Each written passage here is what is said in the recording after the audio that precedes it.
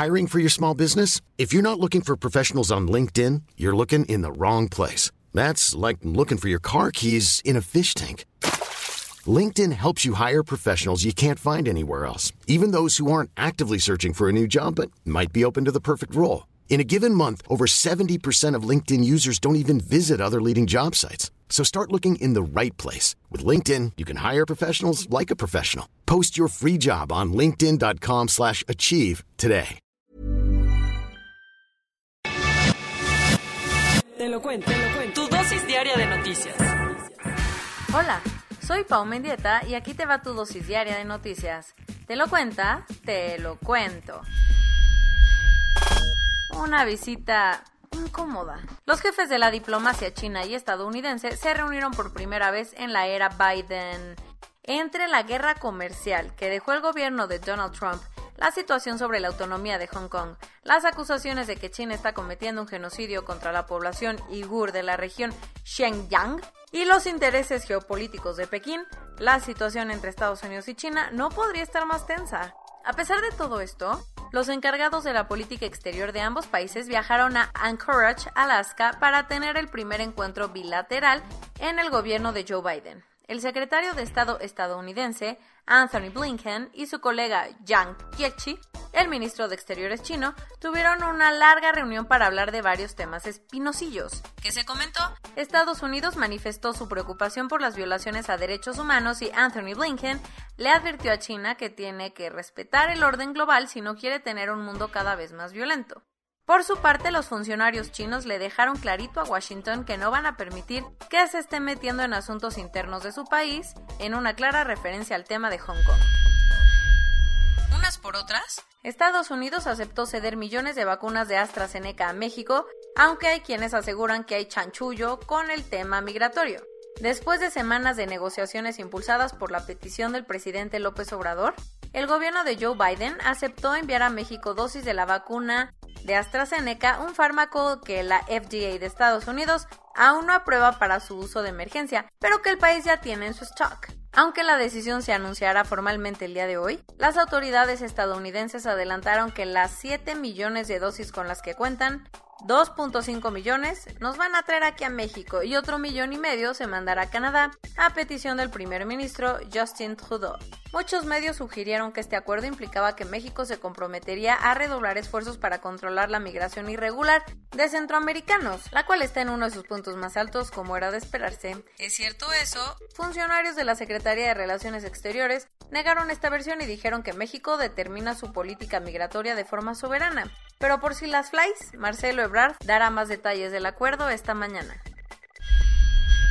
Mientras realizaban un patrullaje en la zona para combatir a los grupos del crimen organizado, un convoy de la Secretaría de Seguridad y la Fiscalía General de Justicia del Estado de México fue atacado en el municipio de Coatepec, Arinas. En lo que las autoridades mexiquenses ya han calificado como una emboscada, fallecieron 13 policías, 8 de ellos pertenecientes a la Secretaría de Seguridad mexiquense y otros 5 de la Fiscalía. De inmediato, fuerzas estatales así como elementos de la Guardia Nacional, el Ejército y la Marina iniciaron un operativo para localizar y detener a los agresores. Unas ricas vacaciones en Puerto Vallarta acabaron de forma movidita para varios turistas cuando su avión tuvo un percancillo en momentos antes de despegar. El vuelo VIV 4343 de Viva Aerobús, que cubría la ruta Puerto Vallarta-Monterrey, presentó una falla en el tren de aterrizaje, por lo que los pasajeros tuvieron que ser evacuados a través de los toboganes de emergencia. A pesar de las aparatosas imágenes, la aerolínea informó que se siguieron los protocolos de emergencia, por lo que los 127 pasajeros y la tripulación salieron ilesos del incidente. La aeronave ya está en revisión para determinar qué fue lo que ocurrió. Vladimir Putin no se iba a quedar cruzado de brazos viendo cómo Joe Biden lo calificaba de asesino. Así que ayer le contestó al presidente de Estados Unidos, que dijo con un toque más diplomático. El presidente de Rusia aseguró que como Joe sí es un asesino, cree que todos los demás también lo son. Pero, para bajarle a las tensiones, Putin le deseó buena salud a Biden. Lo que sí es que el vocero del Kremlin aseguró que con las declaraciones del presidente estadounidense queda claro que Washington no quiere normalizar las relaciones con Rusia. Con 202 votos a favor y 141 en contra, el Congreso de los Diputados de España aprobó la ley de eutanasia, sumándose al selecto grupo de países que han legislado en este sentido. La ley promovida por el PSOE regula la administración de una sustancia por parte del personal médico, así como el llamado suicidio médicamente asistido, que es cuando un doctor prescribe una sustancia que se administrará el propio paciente para terminar con su vida. Esta regulación estipula que un paciente podrá solicitar la eutanasia cuando sufra una enfermedad grave, incurable, crónica o imposibilitante que le cause un sufrimiento intolerable.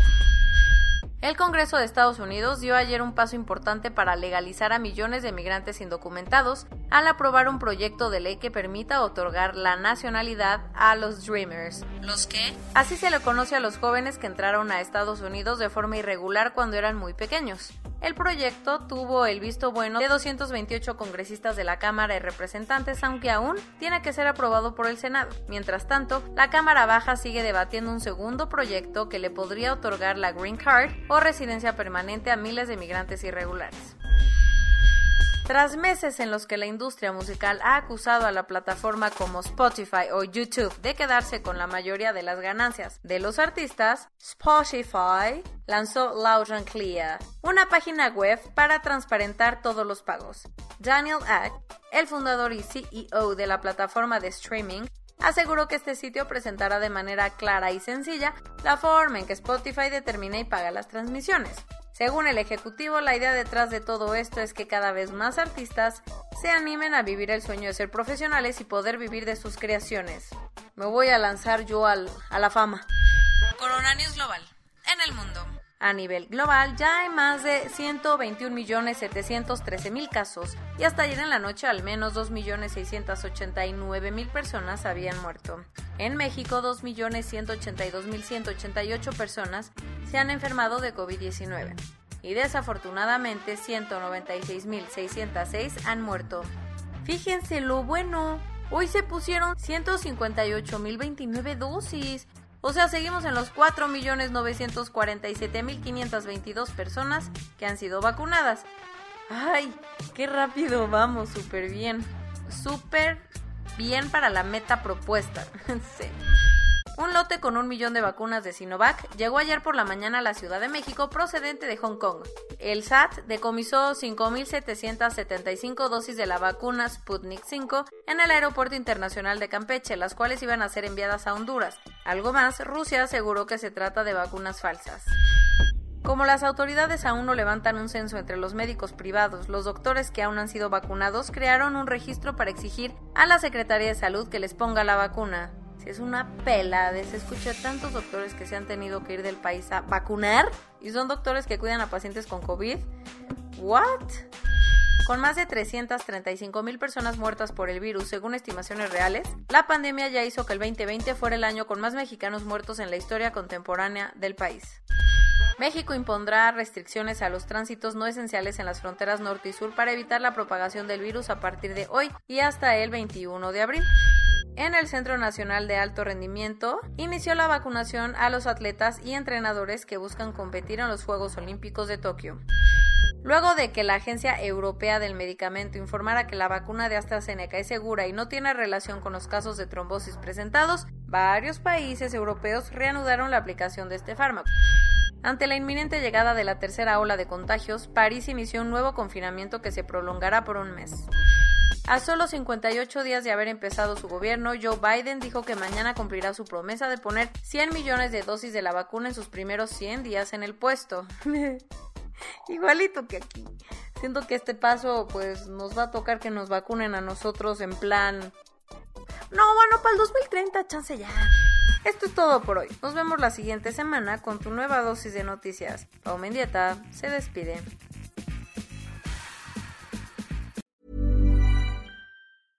Hey, folks, I'm Mark Maron from the WTF Podcast, and this episode is brought to you by Kleenex Ultra Soft Tissues. your ally to help tackle your allergy symptoms this season. I love the change of seasons, but nobody loves pollen and all those other things floating in the air that make you sneeze during this nice weather. Kleenex Ultra Soft Tissues are hypoallergenic and allergist approved. So fight back against watery eyes and runny noses without worrying about irritating your skin. For this allergy season, grab Kleenex and face allergies head on.